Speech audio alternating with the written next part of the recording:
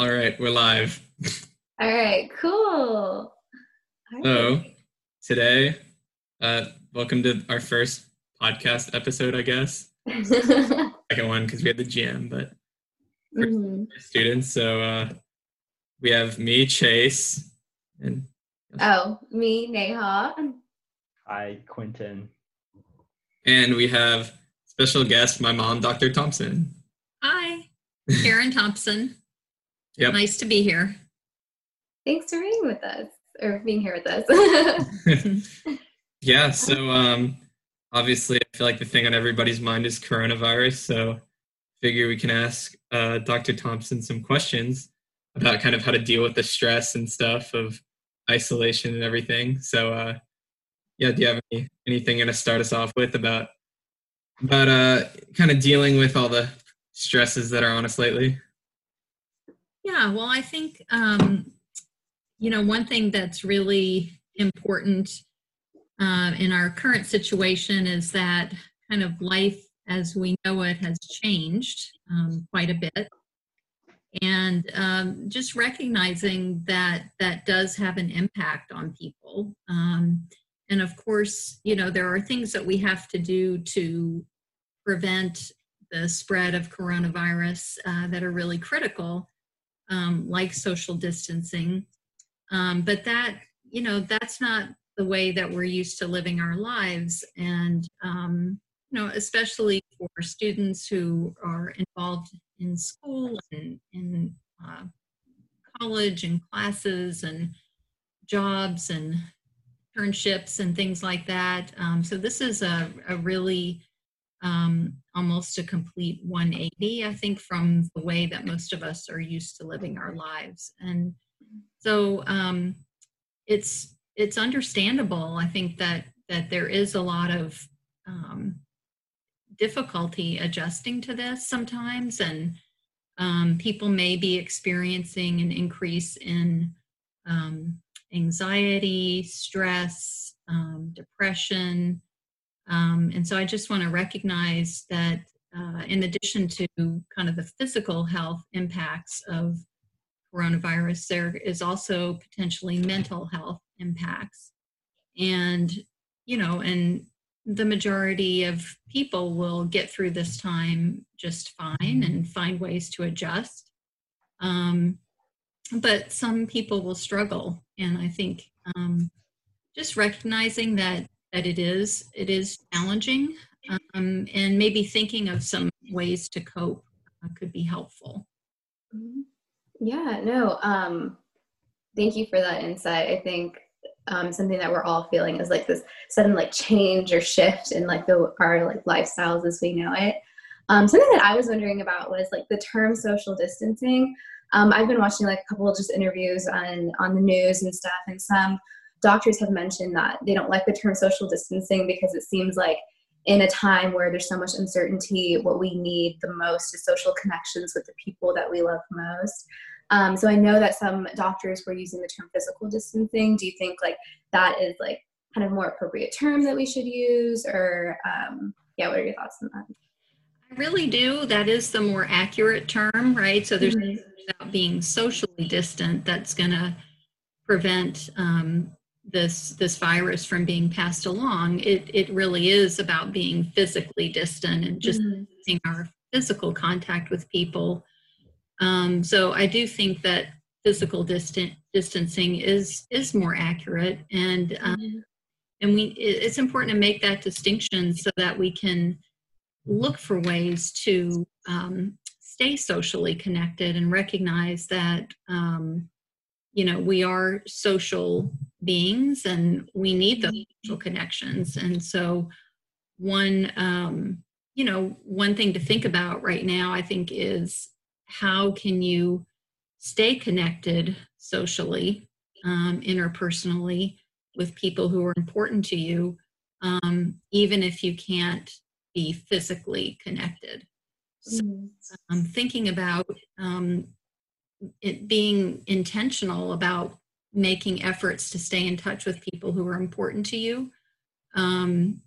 Making an extra phone call, sending text to check in on people, setting up Zoom meetings with your family, all of those things, because so many of our normal ways of interacting have been halted. And so this presents an opportunity to think of some, new ways, maybe potentially getting creative with how you might connect with people, and keep the connections now. I think it's more important than ever. Mm-hmm.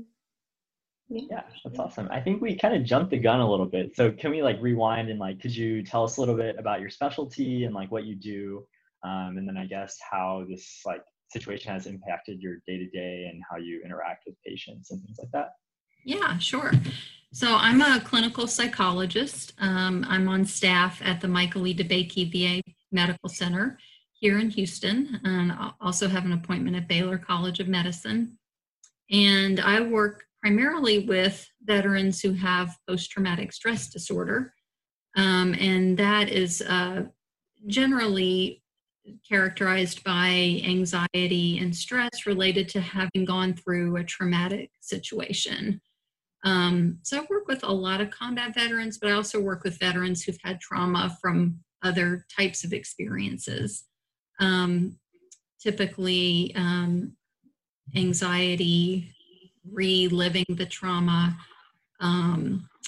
hyperarousal, and changes in mood and cognition are characteristic of PTSD. And so what I do is I'm actually the PTSD clinic director at the VA, and I treat patients. I manage the clinical program, and I train psychology interns and residents. So I'm doing a bunch of different things in my job as a psychologist at the VA.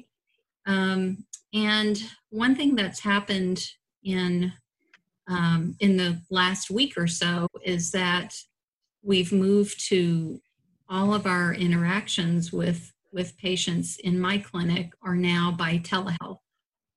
So, therapy is usually someone coming into the office and being, in the same room and helping people kind of talk about their thoughts and their feelings and maybe come to a different perspective or develop coping skills or things like that.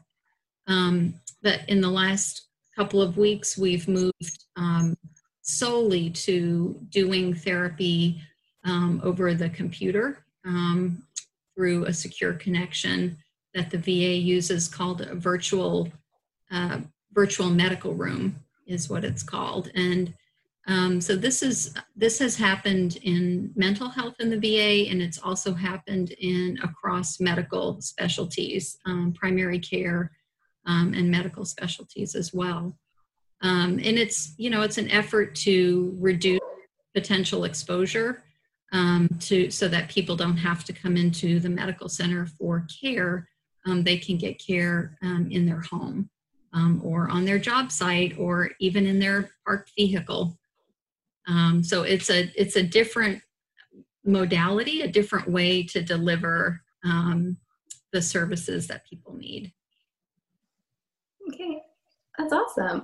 Something that I also was wondering is in terms of your practice and medical professionals in general, what is it like kind of helping other patients through this time of uncertainty, but also living through it yourself? That's a really good question. It's actually something I was talking to my colleagues in New Orleans about a few days ago, because 15 years ago, almost, they went through Hurricane Katrina, and the staff were impacted by that, and the patients were impacted by that. And so, a lot of times we're helping patients with problems that we don't necessarily have ourselves, right? But in this case, in Katrina and right now, we're struggling maybe to figure out how to manage our own stress and lives at the time and help our patients. So I think it's it can be challenging. We do have to really take care of ourselves. And you've seen a lot in the news about healthcare providers who are on the front line and really, in some instances, risking their own health to take care of their patients. And, you've heard that if we don't have masks for the first responders, then we're not going to have first responders. So that applies to mental health as well. If we don't take care of our own mental health, then it becomes impossible to help someone else. So the first and foremost thing is self-care for the provider. And that might mean things like, taking some time off if I needed that, or being sure that I'm not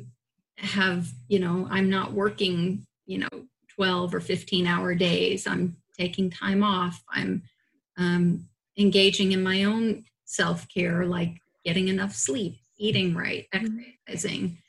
So this is really a time when we all need to do our best with our own healthcare, and apply really the things that we tell our patients, apply to ourselves as well. So I'm really curious about how this kind of ties into like physician burnout, and that rate, and like what that kind of looks like for doctors that are in your specialty. Yeah. Well, I think when there's a lot of stress on the provider, and things feel out of control, so the provider may be in a situation where they maybe they can't make decisions, or the decisions that they make are undermined by maybe the administrative processes or the needs of the insurance company or whatnot, then those kind of things where the provider feels suddenly that they don't have the control to provide the care in the way they want to provide it, and the demands are kind of unrelenting, I think can lead to burnout. We really work hard in the VA to have administrative processes in place that are manageable. And that's one of the things that I do for my team, actually, is make sure that things are set up in a way for my providers so that, what I want them to do is provide the best care to patients. Part of my job is to figure out how to do that logistically and how to make it work for them so that they can be the best mental health providers that they can be. So if you don't have that in place, if the administrative processes are not facilitative, if the provider is not supported, then I think there is a risk of burnout when people just feel overwhelmed and like they don't have the control that they need to. So from like a managerial kind of position, have you seen this happen to you, or I guess to the people that you work with? I feel like I have a small team, and so I'm lucky. I feel like I can do things to kind of take care of my team, and that's always been a value of mine as a clinic program director. But I've certainly seen it happen in other programs, and the bigger the organization in some ways, and the more things get kind of what we call top down, so where people are told from above that they have to do things in a certain way, and if it doesn't make sense for them or their practice, then that's going to be a time of high risk for burnout. So we try to approach things from the perspective of the provider. What is your checking in with them? What is their experience? What do they need? And take a kind of team approach rather than a top-down approach. And I think that that really helps.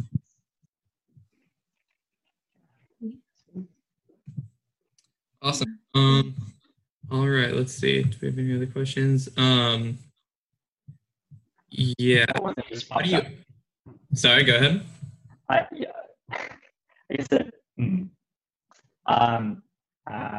Okay, so basically, you deal with veterans a lot, right? And so I'm really curious to see how your impression, or what your impression is of like these really strong, physically strong, you know, like warriors going out into battle, you know, coming home, and it's like, how does that tie in with, I guess, a holistic care model where we are being kind of preemptive with our care? Is there a way that we can like kind of, you know, mentally train our soldiers before they step on to, or like, you know, go abroad and, you know, on these campaigns and things, so that, you know, they are proactively coping and dealing with, you know, this, I guess, trauma that they're going through? And how does that relate to, I guess, like PTSD? Because, you know, you're truly dealing with something after the fact that, you know, it's happened. And just like, I guess, how and what does that look like for your practice? Well, I think you're talking about kind of the concept of resilience, right? And how do we, so we know that people who are in the military and maybe have to go into a combat situation need to be resilient. They need to be able to manage that stress and you know, bounce back and keep going, even though the demands are really, really tough.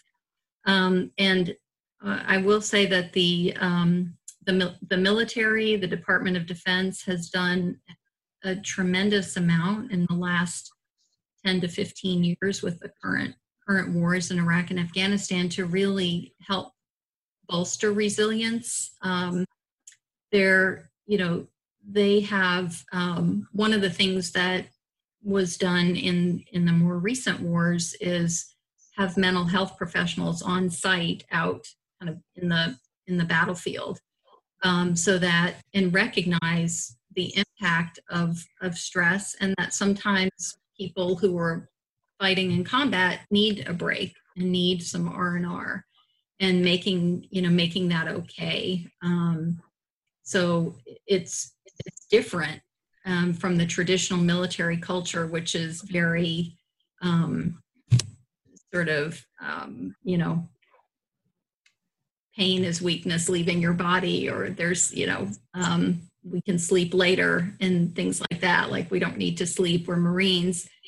And that's really changed. And I have to really recognize the efforts that the Department of Defense has taken to really bolster people's resilience and recognize that mental health is just as important as physical health. It's all, you know, the head is connected to the body. It's all one and the same. You know, and they're doing things like integrating what we call whole health at the VA. So helping people to do things that are going to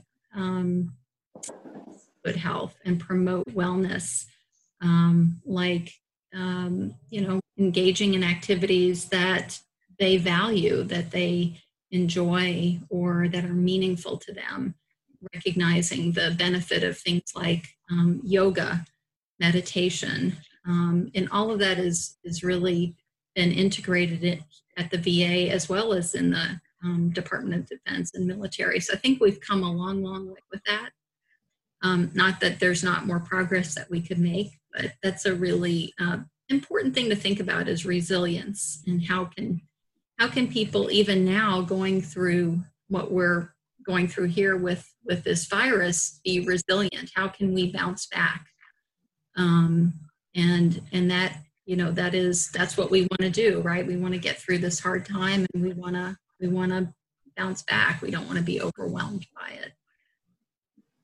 I have one question about like telehealth in general. Mm-hmm. So obviously this has been kind of experimented with in the past, but I feel like this whole situation has basically forced the entire country to do a big like test run of what like large scale telehealth for a lot of patients would look like so far. Obviously it's a work in progress right now, but so far, do you see like how do you see telehealth working out? Do you think that there's promise with it, that it could be used more in the future, even beyond our current situation, or do you think there's severe limitations with it, or kind of what is your impression? I think for what I do, which is the therapy piece, there's tremendous promise. One of the huge benefits of telehealth is that people who live in outlying or rural areas don't have access to the same health care that those of us who live in large cities do.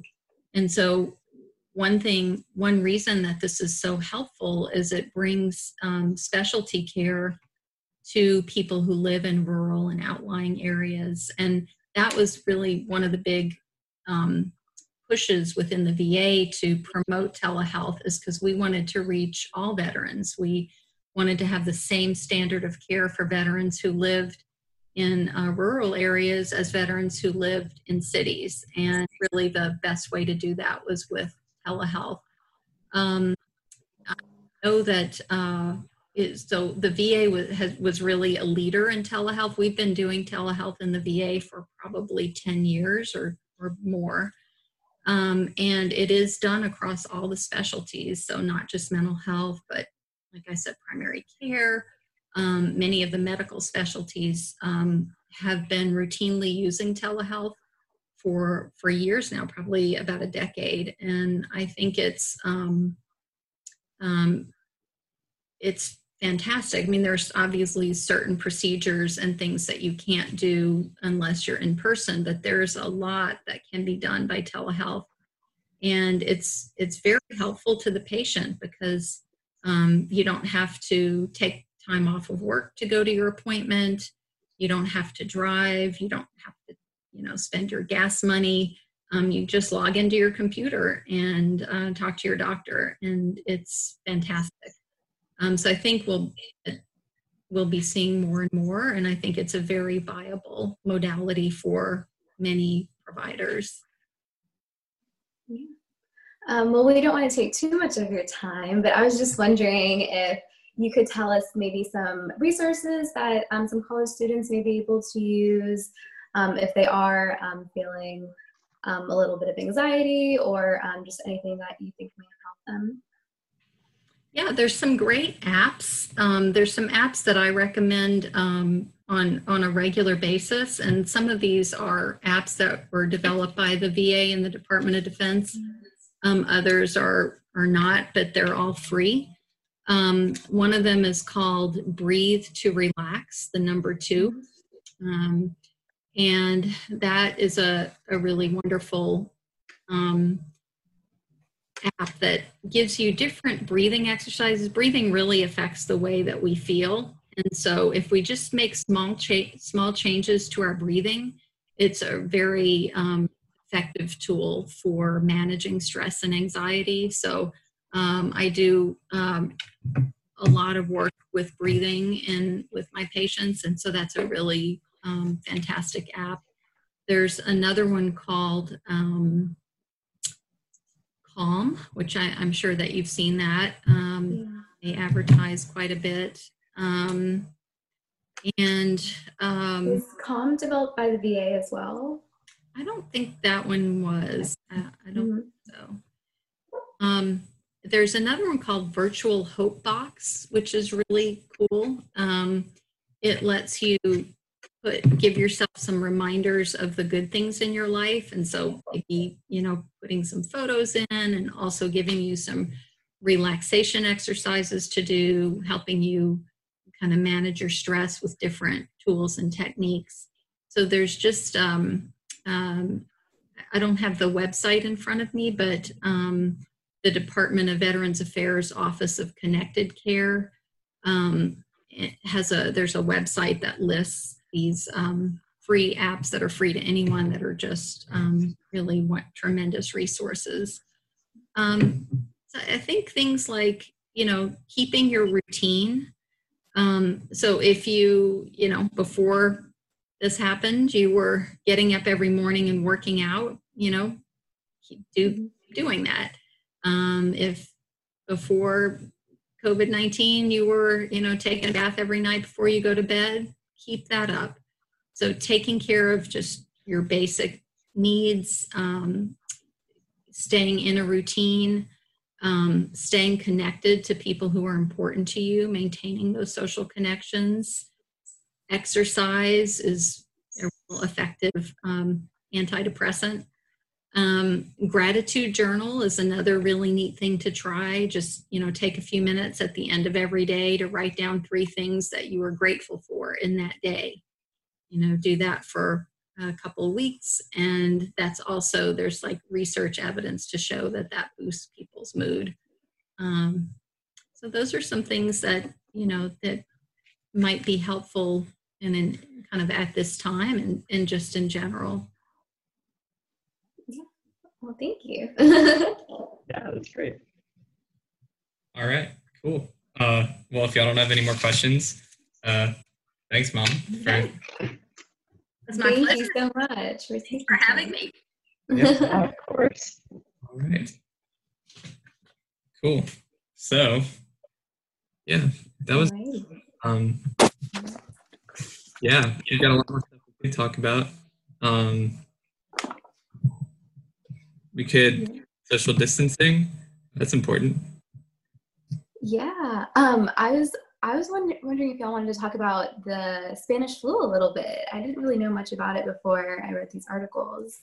Sure, yeah. Well, yeah, I think part of the reason I kind of brought it up was it's really interesting to look at the lessons we learned from Spanish flu about how that affects our thinking about social distancing, and also the origins of it are cool. So so yeah, if you look, there's a really interesting, and all the apps and links that we're talking about, I'll put that in the description.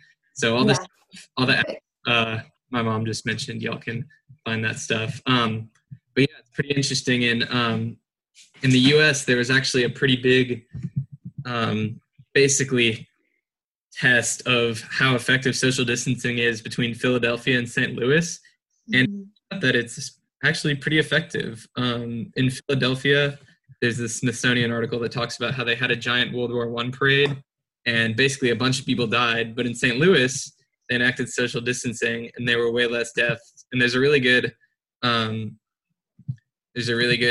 graphic of that in one of the articles that we linked, and it just shows how many more deaths there were in Philadelphia than there were in St. Louis. So yeah, I think the peak of Philadelphia was 250 deaths per 100,000 people, and the peak of St. Louis was just 50 deaths per 100,000 people. So that's a huge difference. Yeah. So the thing about the curve that's like potentially really interesting is that like while the peak is lower, it is for a longer time, right? So yeah, like technically, the area under the graphs should still be almost similar. Well, that's true, but then that's where the whole medical capacity line kind of comes into. That's true. The overall amount of people who get sick, the area under the graph, are probably pretty similar, but if we can kind of keep hospitals from getting totally overwhelmed, that's the important part. And it's true, still a ton of people are going to get sick, but it makes a difference whether that happens in a year or in a month. Yeah, that is true. Yeah, but I guess like in the case of this graph, right, we can probably put it up or something, but like it's just tough to look at, I guess, because like these are the number of deaths, right? So I guess like the healthcare looked a lot different back then in 1918.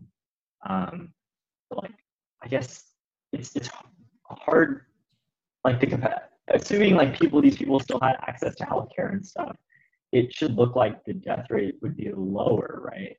But I mean, it is to an extent. Maybe it is significant. I don't know. I can't crunch numbers on that one. Yeah. It's definitely interesting to think about because even though their like the incidence rate seems to be lower. Like the duration of the amount of time that they had to deal with it and deal with the disease seems to be a lot longer for St. Louis. But that also could be the fact that it started a little bit later. Yeah, that is true. Yeah. Because St. Louis was basically trying to learn from the failure. Mhm. Yeah, so that it's definitely part of it. But Yeah. I think the point is that, you know, trying to flatten the curve definitely works. But to Quinton's point, Mhm. something to be said for the fact that, you know, it might kind of prolong the time in which people are getting sick. That's true. Yeah. It's kind of a trade-off that we have to make as a society in order to not Mhm. So it's overwhelm the like, healthcare But system. extending that time frame could also like give more time for like potential like vaccines or medications to come up as well.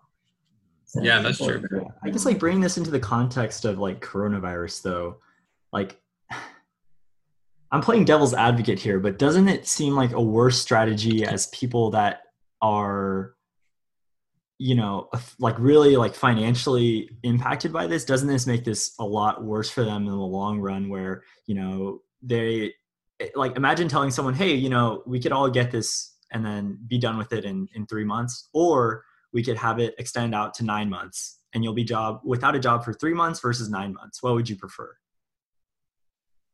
Yeah, that's true. Well, that's a big debate that's going on right now, kind of between especially political pundits, but just in general, you know, how long do we keep everybody away from work and stuff?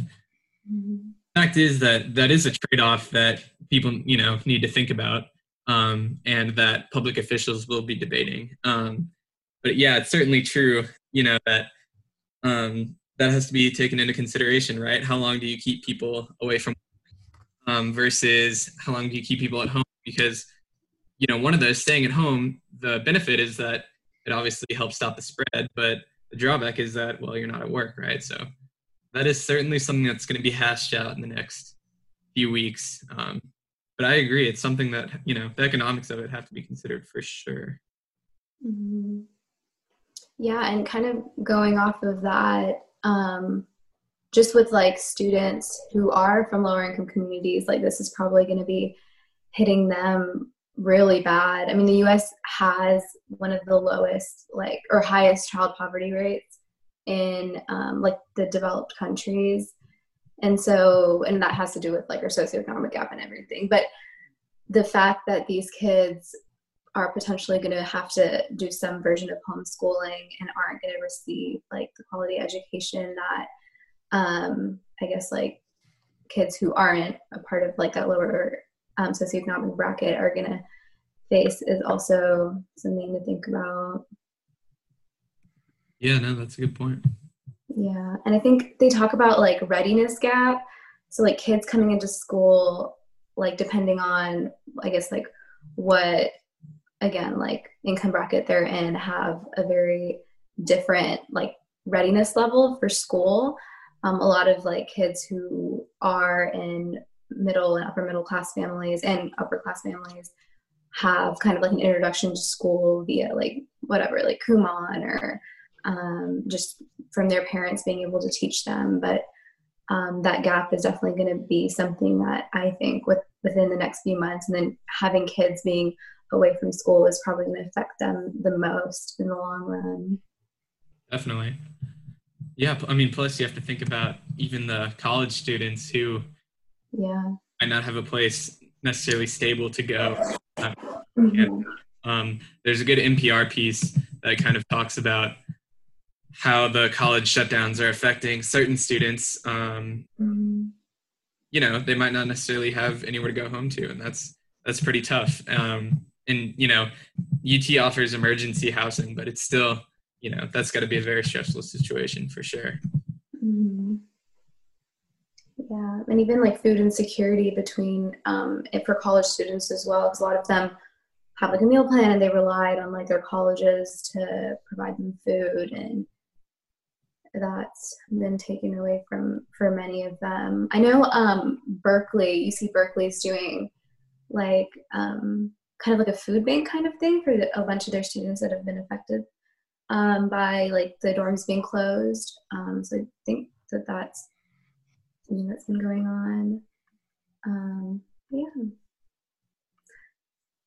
you think it'd be useful for us to talk about like our experience throughout all of this? Because I think we're talking a lot about like hypotheticals and like situations where like students are being just like utterly and completely shafted. But like for us, I think like we're not in that category, as the majority of students, you know, are not as well.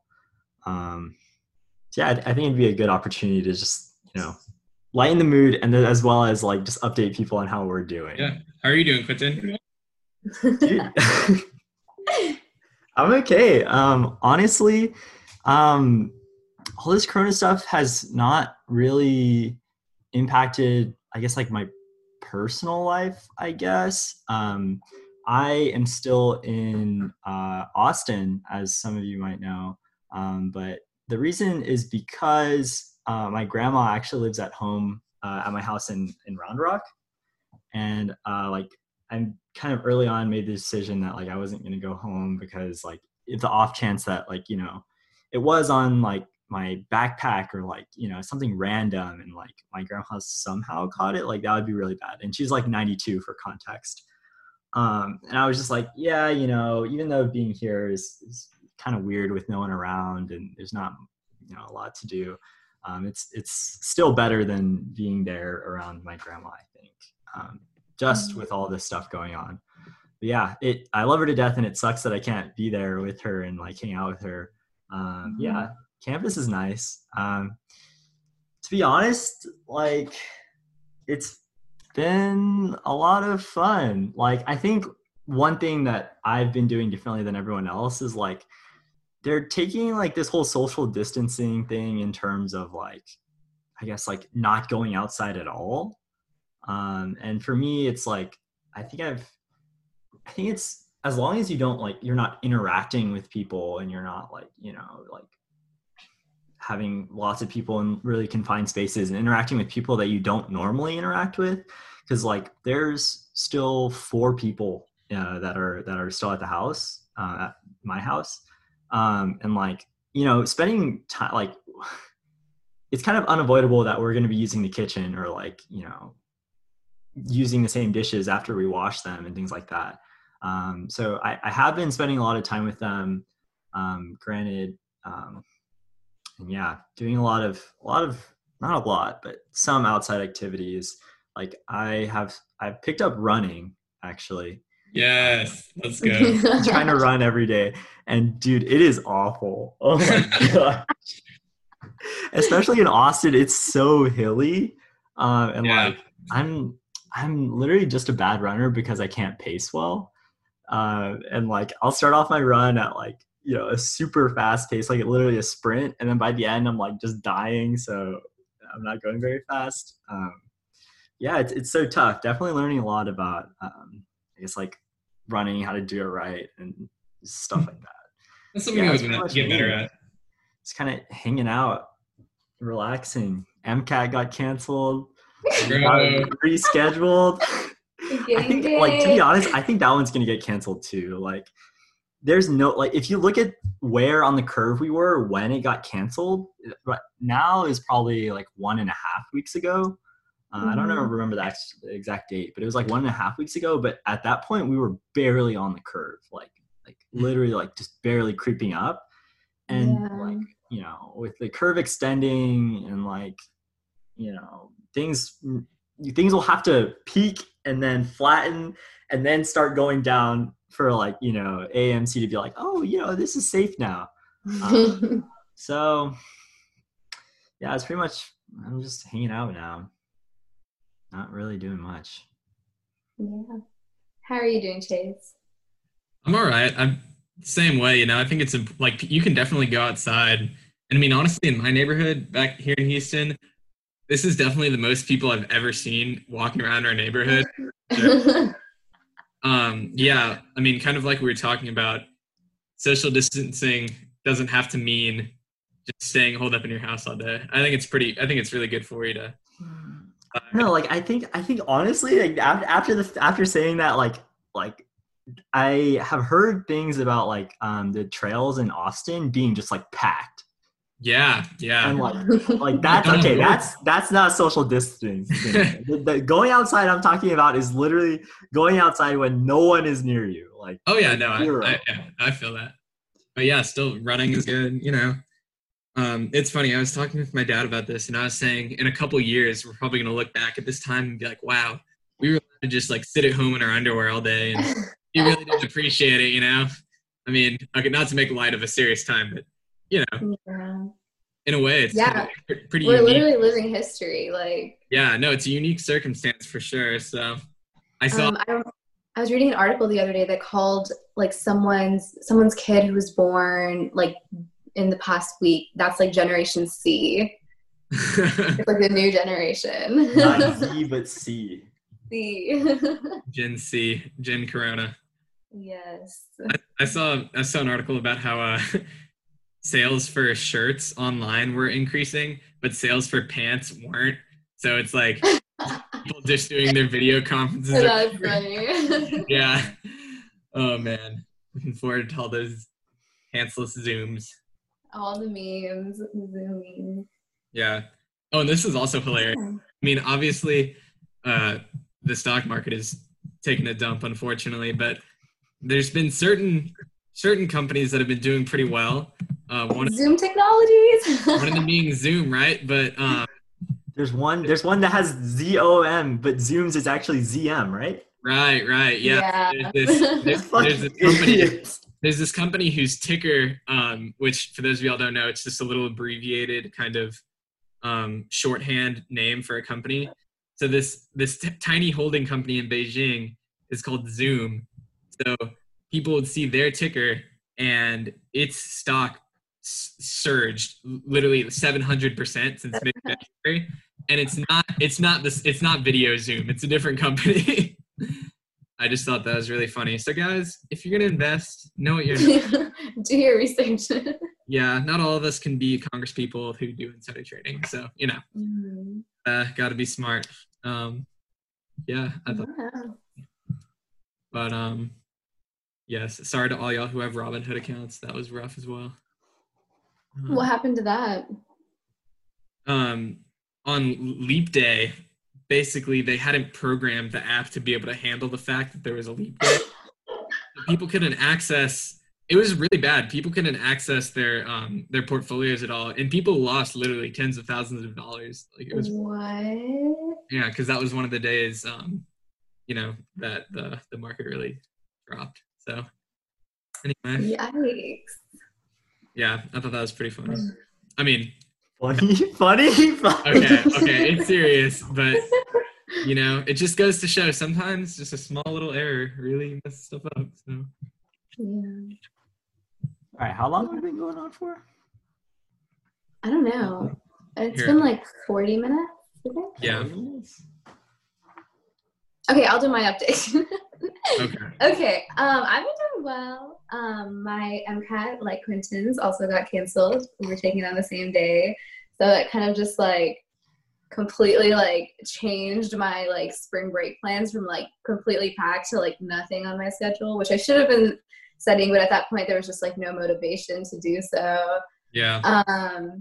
But yeah, my situation is actually completely opposite from Quentin's. My grandmother's also home, and so I kind of had to make the decision of like whether to come back or stay on campus.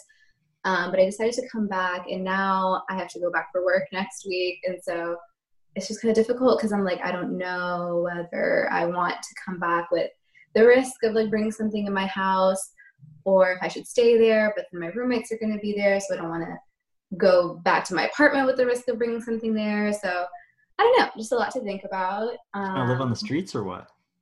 Basically, that's like my only option now. Hopefully, like the sunlight will like kill the virus off of me if there is any. But yeah, I mean, that's pretty much it. I've been also trying to run, but I have like allergies, so it's been like really difficult. I have to like pop like 2 Zyrtec every time I run. Not 2, just one, only one. I just pop Zyrtec every time I run, but I still like break on hives, and it's a mess. So I've been trying to do like in-home workouts. I've been doing like a lot of like HIIT workouts. Have you guys ever done that? Yeah. Shout out Athlean X. They've got great home workouts on YouTube. Oh, Yes. yeah. I've been doing like Pilates too. So like Blogilates. She's amazing. Okay. Yeah. There's insanity workouts. Oh my god. We'll definitely link some good workout channels. Yeah, we could do like an AD like group Zoom workout? call Dude, workout. what? Wait, someone has to lead it. We should have like, you know. We should do it. What? What did we Listen, call that would be amazing. Or like a Zumba, like a Zumba Dude, workout together. oh my god. Oh god. Zumba. Damn it. Or like group yoga, group meditation. Oh Listen, my god. the possibilities are endless. They really are. Yeah. But yeah, it's what I've been up to. Cool. All right. We've been rambling for a while, so Yeah, it's So, we have to true. sign off. probably call it. Anybody who listened this long, thank you. We appreciate it. Thank you for. Yeah, they're gonna get better. Well, Holy. all right. Peace out. Okay.